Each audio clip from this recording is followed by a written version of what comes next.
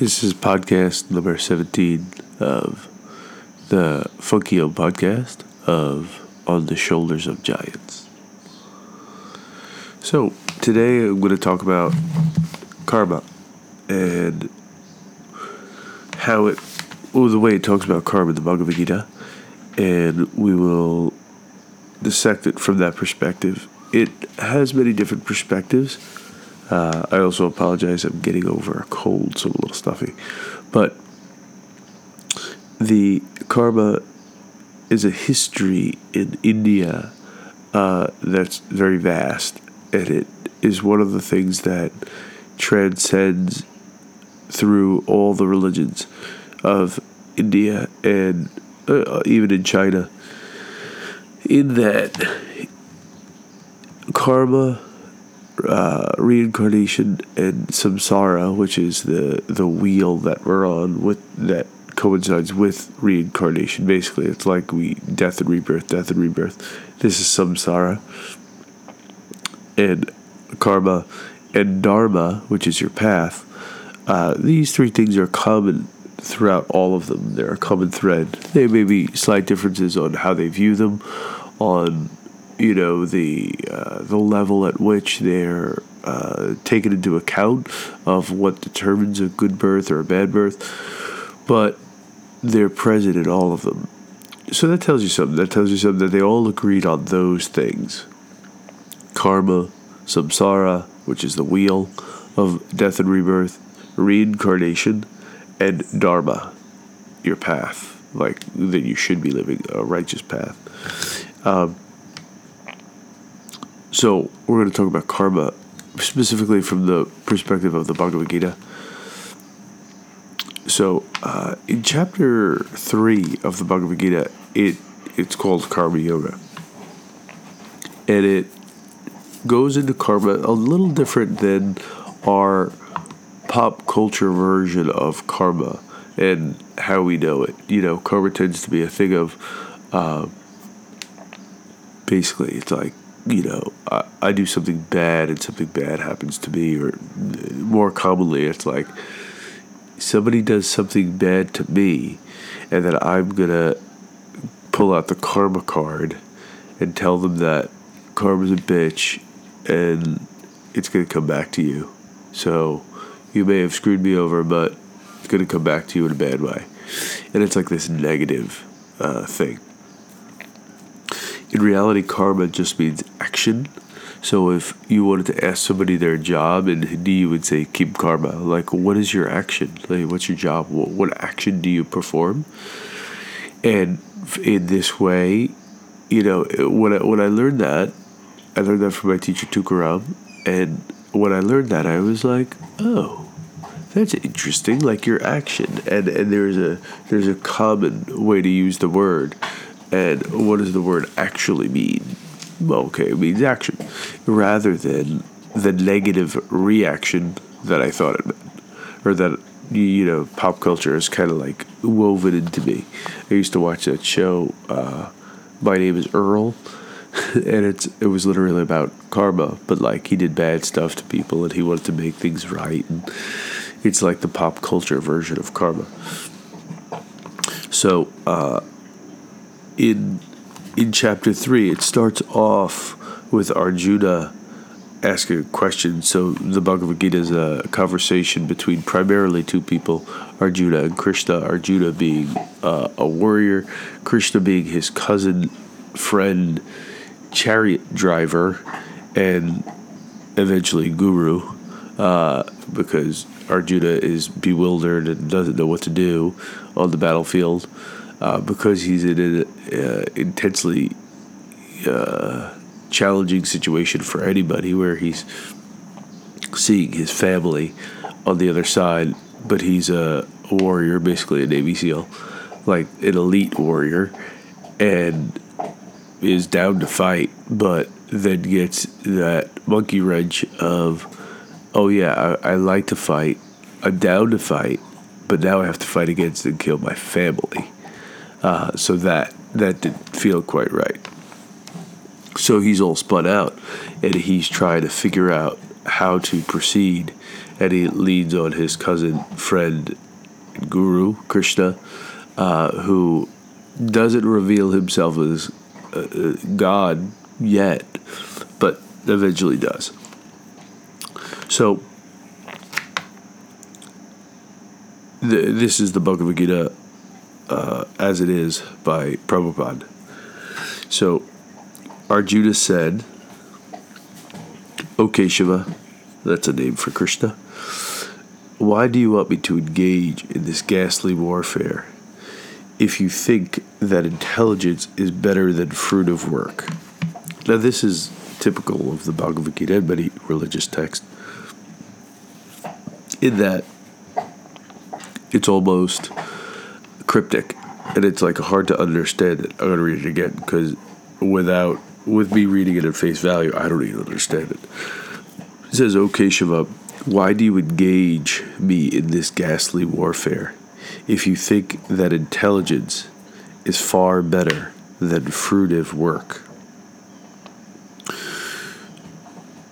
So it's kind of putting Krishna on the defensive. And what I tell everybody is, I say, you got to read what happened before, what was the verse before, to understand what's being said. So let's go back to the previous verse just to take my own advice. So this is Krishna speaking to Arjuna. "That is the way that spiritual and godly life, after attaining which man is not bewildered. If one is thus situated, even at the hour of death, one can enter into the kingdom of God." So let's go back one more. And we'll go back two more.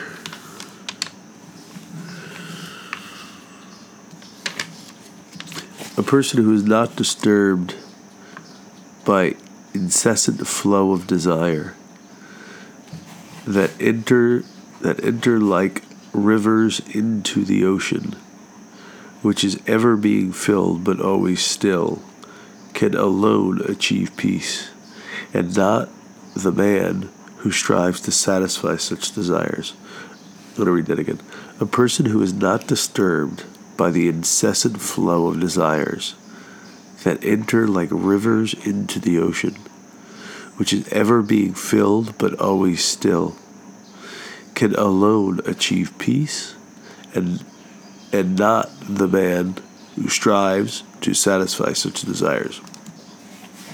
So the desires are flowing incessantly, and they're coming in like a river that's filling an ocean that's always moving, but is always still. That's interesting. It's a beautiful way to say it. Next verse. "A person who has given up all desires for sense gratification, who lives free from desires, who has given up all sense of proprietorship, and is devoid of false ego, he alone can attain real peace." Who has given up all sense of proprietorship. I mean, these are big things to give up. Like, to give up all sense desire, sense gratification, that's super hard. Like, think about, like, I've thought about, like, going keto, like, getting on a ketogenic diet, and I'm like, wow, I can't seem to give up fruit. Like, fruit to me is just like, man, like, it just seems wrong. And to be on a ketogenic diet, to go into ketosis, you would have to give up fruit, pretty much. I mean, they say you could have like 6 blueberries or something like that, which I couldn't do. So to give up all sense gratification, who lives free from desire, who has given up all sense of proprietorship, meaning you don't own anything, and is devoid of false ego, he alone can attain real peace. I don't doubt that you would attain some real peace. The word they use there is shantim, which you get shanti from. But can you get to that place where you can give up everything you own? And the journey will be challenging and difficult. So, interesting the way he puts it. And then this is the verse before the previous verse that I read. This is 2.72. That is the way of the spiritual and godly life, after attaining which a man or woman is not bewildered. If one is thus situated, even at the hour of death, one can enter into the kingdom of God. See, so now this verse makes more sense. We just have to go back and read a little bit about sense desire, giving up proprietorship. Then you're eligible for this entry into the kingdom of God. That is the way of the spiritual and godly life, after attaining which a man or woman is not bewildered. If one is thus situated, even at the hour of death, one can enter into the kingdom of God. Beautiful. And then now Arjuna says, now we're in chapter 3, verse 1, and he says, why do you want me to engage in this ghastly warfare, if you think that intelligence is better than fruit of work? And then in 3.2 he says, my intelligence is bewildered by your equivocal instruction. Therefore, please tell me decisively, which is the most beneficial for me. He's asking the difference, which is better, fruit of work, meaning karma, or like the intelligence that you're asking. His intelligence is bewildered. Like, what is better for them? Sankhya, knowing that he's not the body, or engaging in karmic fruit of work. So it's you get the sense that Arjuna is a little spun out. You have to be willing to entertain the idea that Arjuna is similar to us in that when you learn something, you're like, wait, what did you say? I don't quite get it. Let me go back. And you get it wrong because he gets it wrong. Because Krishna never told him that, well, this is better than that in this way. He doesn't kind of give him that information. But Arjuna read it or heard it like that. So that he's spun out and he's confused and he wants clarification, as a good student would. So if you refer back to 2.39, you'll see that this is a good way to go back. Thus far, I have described this knowledge to you through analytical study, which is Sankhya, which is the difference between spirit and matter. Basically in chapter 2, 212, and through many of the verses in chapter 2, he talks about Sankhya, which is the difference between spirit and matter, and then what happens when the soul doesn't die, but the body dies, and things like this. So thus far, I've explained this knowledge to you through analytical study, which is Sankhya, the difference between spirit and matter. Now listen as I explain it in terms of working with fruitive results. So now he's saying, when he says fruitive results, he's referring to partly karma. It's basically your karma is your action. So when you see the word work in there, he's saying karma. And you can see it in the Sanskrit, in the breakdown.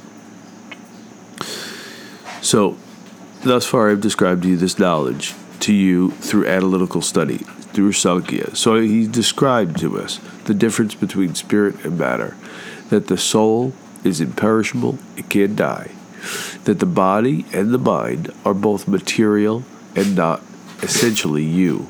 You are something beyond the body and the mind. You have a body, you have a mind, but you're not just those things. You are a soul, an Atman, is what they say. Now listen as I explain it in the terms of working with fruitive results. O son of Pritha, that's a name for Arjuna. When you act in such knowledge, you can free yourself from the bondage of works. from the bondage of karma. So that's very interesting. You get to free yourself from the bondage of karma, good and bad. So a lot of people think, oh, good karma, good things are going to happen. Well, yes, but you stay in samsara. So you're staying on the Ferris wheel. The analogy I often give with samsara is basically you're in samsara and it's like you're on a Ferris wheel, but you're not allowed to get up, like leave the ride and go to Gravitron, and or like play the dart game or play the game where you're like, hitting the things on the head, and trying to win a stuffed animal or something. Like, you can't do any of that. You just have to stay on the Ferris wheel. And this is what karma keeps us. Karma keeps us in this loop. And the way to get out of that loop is through not acquiring any good karma, or any karma at all, good or bad. The problem is that everything we do accumulates karma. So it's a tricky situation, but they give a hack how to kind of work around it. And that's what he's saying. Thus far, I've described this knowledge to you through analytical study, Sankhya, which is the difference between spirit and matter. Now listen as I explain it in terms of working with fruitive results. Working without fruitive results. So how do you work without creating karma? O son of Pritha, when you act in such knowledge, you can free yourself from the bondage of karma. So, I'm going to read it one more time. I'm sorry I keep reading it, but this is the way, in the way to read it, and the way to, okay, because we have to understand, like some of these words like Sankhya, Buddhi, which is intelligence, Yukta, which is where you get the word yoga from, which means to unite or bring together, Palam, which is a fruit, karma, action, right? So you have you have all these Sanskrit words that are kind of tricky, and then with the translation of things, you got to get used to the way they sound. Thus I have described this knowledge to you through analytical study, Sankhya, the difference between spirit and matter. Now listen as I explain it in terms of working without fruitive results, without acquiring the results of karma. O son of Pritha, when you act in such knowledge, you can free yourself from the bondage of works, karma. Okay, so 3.1. Arjuna says, O Keshava, Krishna, why do you want me to engage in this ghastly warfare if you think that intelligence, Buddhi, is better than fruitive work, karma?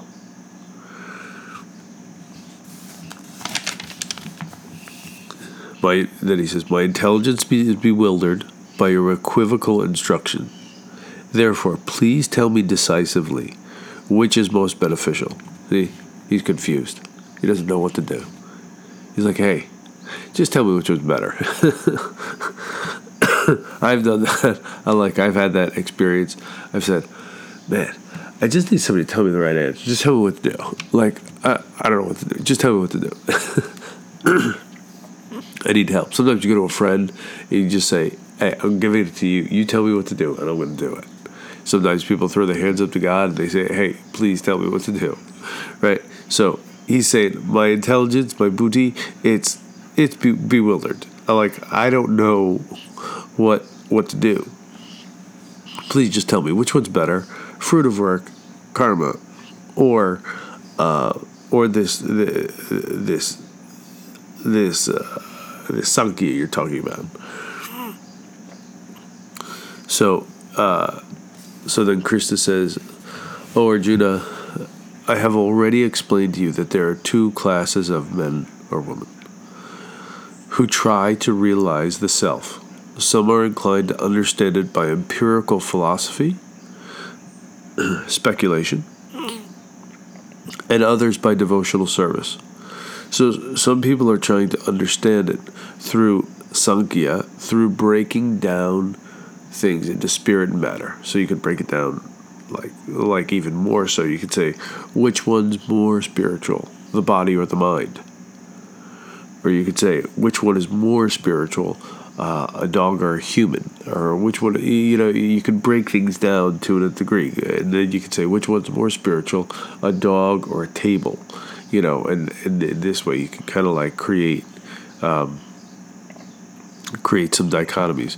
Because it's like when I went to school for Chinese medicine, you have yin and yang, which is basically very similar to Sankhya. And we would say, so yang is above and yin is below. And you would say, which one is more yang? The chin or the nose? Yang is above, yin is below. Which one is more yang? The chin or the nose? Obviously, the nose is going to be more yang than the chin because it's above the chin. Okay? Right, when you think you have the answer. Which one is more yang? The eyes or the nose? Which one is more yang? Which one is more above? The eyes or the nose? You would say the eyes. So the chin, the the mouth is more yang than the chin, but the nose is more yang than the mouth, and the eyes are more yang than the nose. So it's like, you can break it down into these further things. So Krishna says, I have already explained to you that there are two classes of men or women who try and realize the self. Some are inclined to understand it by empirical, philosophical speculation, so Sankhya, understanding the difference between spirit and matter and further breaking things down, and others by devotional service. And what they say is karma yogina. So by linking the process of devotion with yoga, yoginam, which is of the devotees. So you could say that Krishna says, O Arjuna, I have already explained to you there are two classes of people who try and realize the self. Some are inclined to understand it by Sankhya, and others are inclined to understand it through karma, through the process of linking with the divine.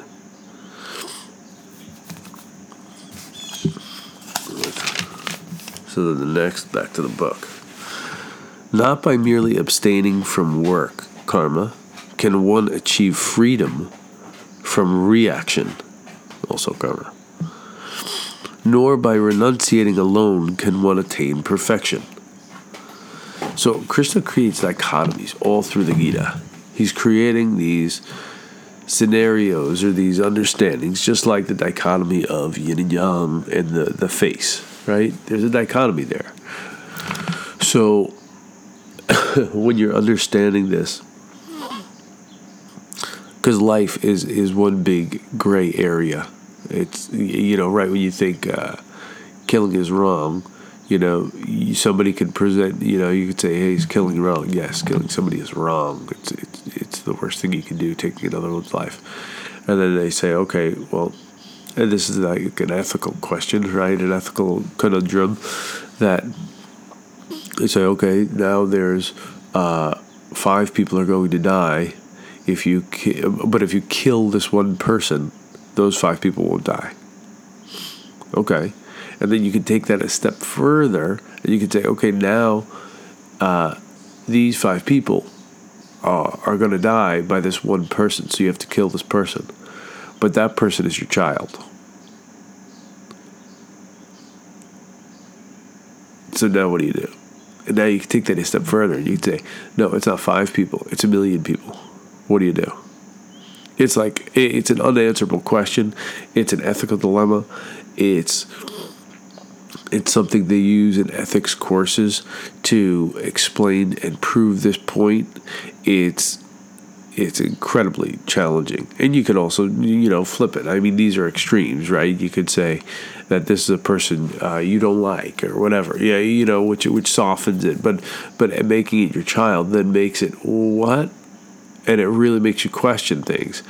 And it makes you rework your mindset of you just think it's black and white. Yes, killing is bad, and it makes you understand the flawed nature of the mind. And I'm not saying that there's a right answer there, so don't be like, oh, Millard's saying he's going to kill Seamus. That's my son. I'm not.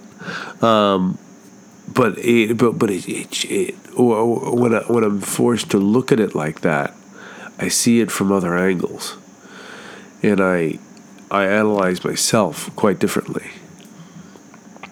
So 3.4, back to the book. Not by merely abstaining from work can one achieve freedom from reaction, nor by renunciation alone can one attain perfection. 3.5. Everyone is forced to act helplessly according to the qualities they have let me read that again. Everyone is forced to act helplessly according to the qualities they have acquired from the modes of material nature. Therefore, no one can refrain from doing something, not even for a moment. This one took me a while to understand. And sometimes when I'm reading it, I'm reworking the language of he into they, or, person, or he or she, or whatever. So forgive me. Everyone is forced to act helplessly according to the qualities they have acquired from the modes of material nature. Therefore, no one can refrain from doing something, not even for a moment. Everyone is forced to act helplessly according to the qualities they have acquired from the modes of nature. So what are the modes of nature? Those are the gunas. Gunas are rajas, tamas, and sattva. So these are similar to yin and yang, in the way the material world is broken up. Yin and yang are cool and warm. They're night and day. They're light and dark. They're summer and winter. They're opposites. And the subtlety of yin and yang, though, is that there's a little bit of yin in the most yang, if you look at the symbol. And there's a little bit of yang in the most yin. And there's your dichotomy. So it's nuanced, it is. And the word, the born of the modes of material nature are prakriti, jai, guna. So there's, and it says all, sarva. So all of these modes. Rajas, tamas, and sattva are passion is rajas. Tamas is like kind of laziness and lethargy, and sattvic is pure. So you can put those qualities into anything. Your own nature, the foods you eat, the way you are in this moment as opposed to the next moment. And we have all of them running through us because we are humans on the earth. And that's just how it is. That's what we're born into. So that's why everyone is forced to act helplessly according to these qualities they have acquired from the modes of nature. So you've acquired these from Prakriti, from the karma that you came in with. And that's part of our bag, is being human. We're kind of like bound to these things by just if we go by nature on its own. One who restrained the sense of action, but whose mind dwells on sense objects, certainly deludes himself or herself and is called a pretender. So one who restrains the senses of actions, but whose mind dwells on sense objects, certainly deludes himself and is called a pretender. So it's like somebody who's like basically, sorry, my dog's itching himself. And my other dog is crying in my ear. So basically you have somebody, if like you're renunciating something, it's like the typical religious person who's renunciating this or that, and then in the privacy of their own home, they're engaging in these very acts that they're speaking against. They're a pretender, So, on the other hand, if a sincere person tries to control the activity senses by the mind and begins karma yoga without attachment, they are far superior. So you're engaging in this, but you're aware of this karma, this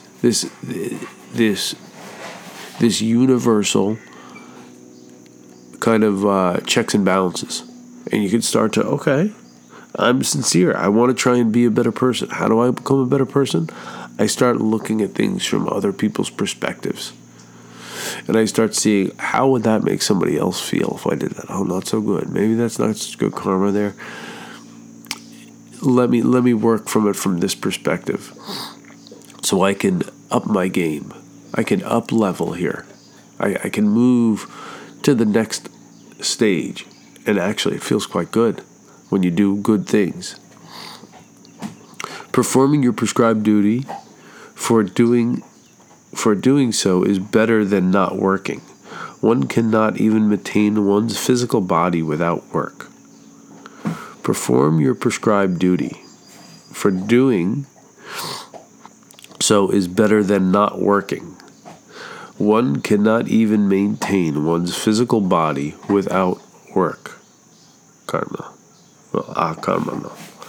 So, perform your prescribed duty. What's your prescribed duty? That's tricky.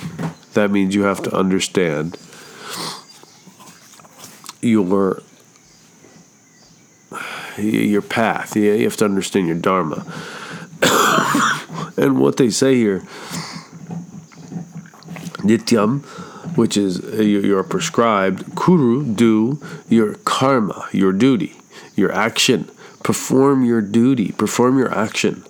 Perform your prescribed action. It's an interesting way to use the word karma. For doing so is better than not. So he's saying perform your karma than doing akarma, no karma.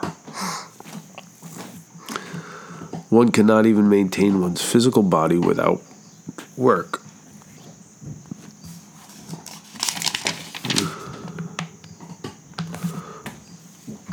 Work done as a sacrifice for Vishnu has to be performed. Otherwise, work causes bondage in this material world.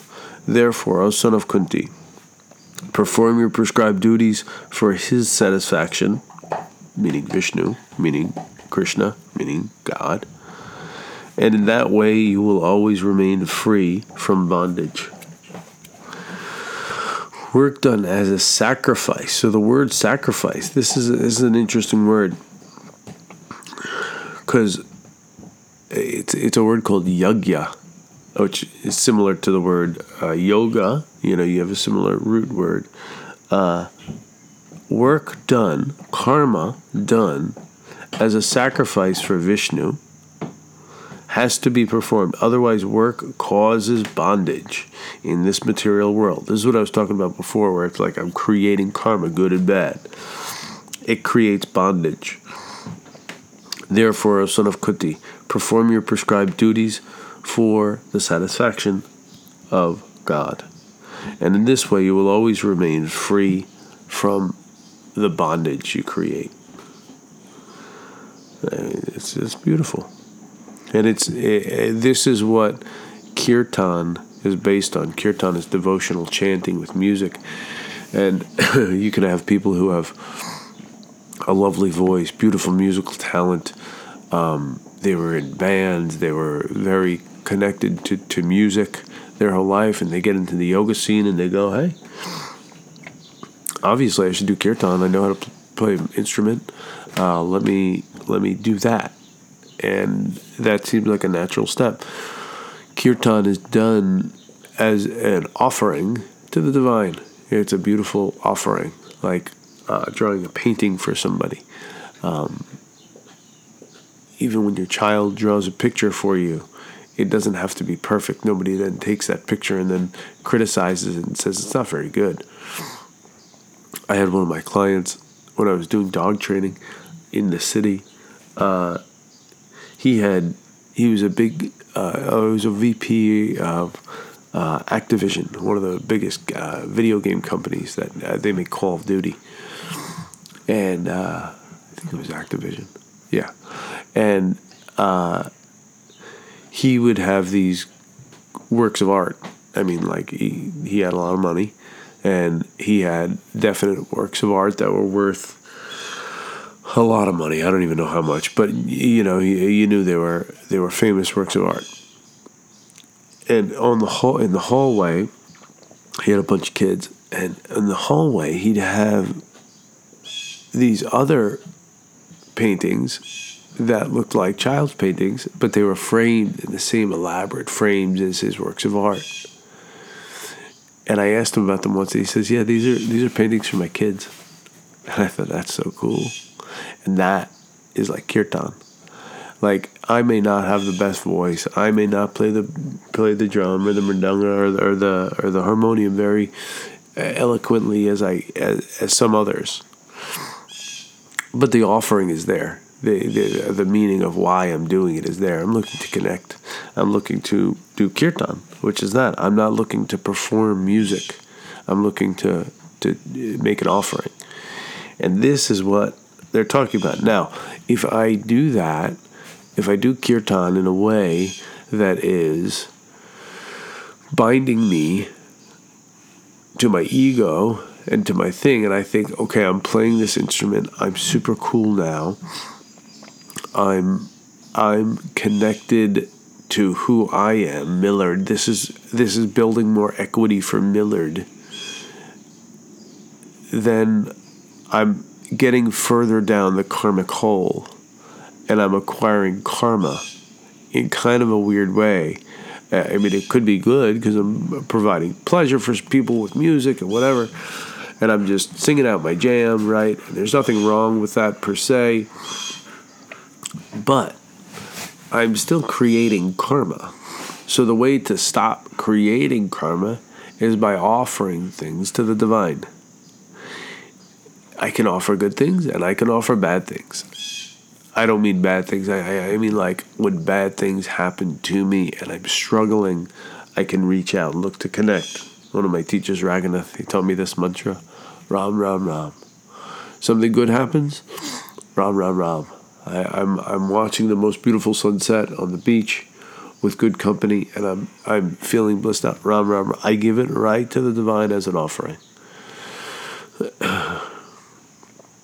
I'm in a stressful situation. I'm in a situation where I need help. Ram, Ram, Ram.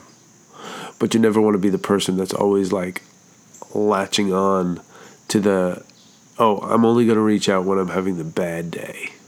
I'm only going to reach out when Ram, Ram, Ram. Whenever it's bad. When it's good, it's all on me, and I created this, and I'm gonna take ownership of this good thing, and I'm gonna hold on to it as tight as I can because it's me. That's creating some weird dynamic of you and the divine, where you only turn when you need help. Like, how do I turn in a moment of bliss, of human enjoyment? How do I turn to the divine there and find my connection there? This is yagya. This is kirtan. Like, sing a beautiful song, sing it, make it as beautiful as you can for the divine, but don't make it as beautiful as you can so you can feed your own ego. So in this way, kirtan becomes a yagya. It becomes a offering, a spiritual activity. Work can be done as sacrifice for the divine, has to be performed, Work done as a sacrifice for the divine has to be performed. Otherwise, work causes bondage in this material world. It binds you to your material world. Therefore, O son of Kunti, that's Arjuna, perform your prescribed duty for his sacrifice, his satisfaction. So you do your duty, but for the satisfaction of the Lord. And in that way, you will always remain free from bondage. You'll always remain free from bondage. That's great. You'll always remain free from it because you're always giving it up to the divine. So I'm going to stop there. If you'd like to support the podcast, you can. Best way to do it is to take a yoga class at the Funky Home. Come to free Kirtan. That's free. That's every Wednesday night at 400 West Jericho Turnpike. A great way to support the podcast, too, is to, if you're interested in Brazilian Jiu-Jitsu and you want to take some Jiu-Jitsu classes, come on down to OM Brazilian Jiu-Jitsu. That's on 201 East Main Street in Huntington. And I hope to see you there.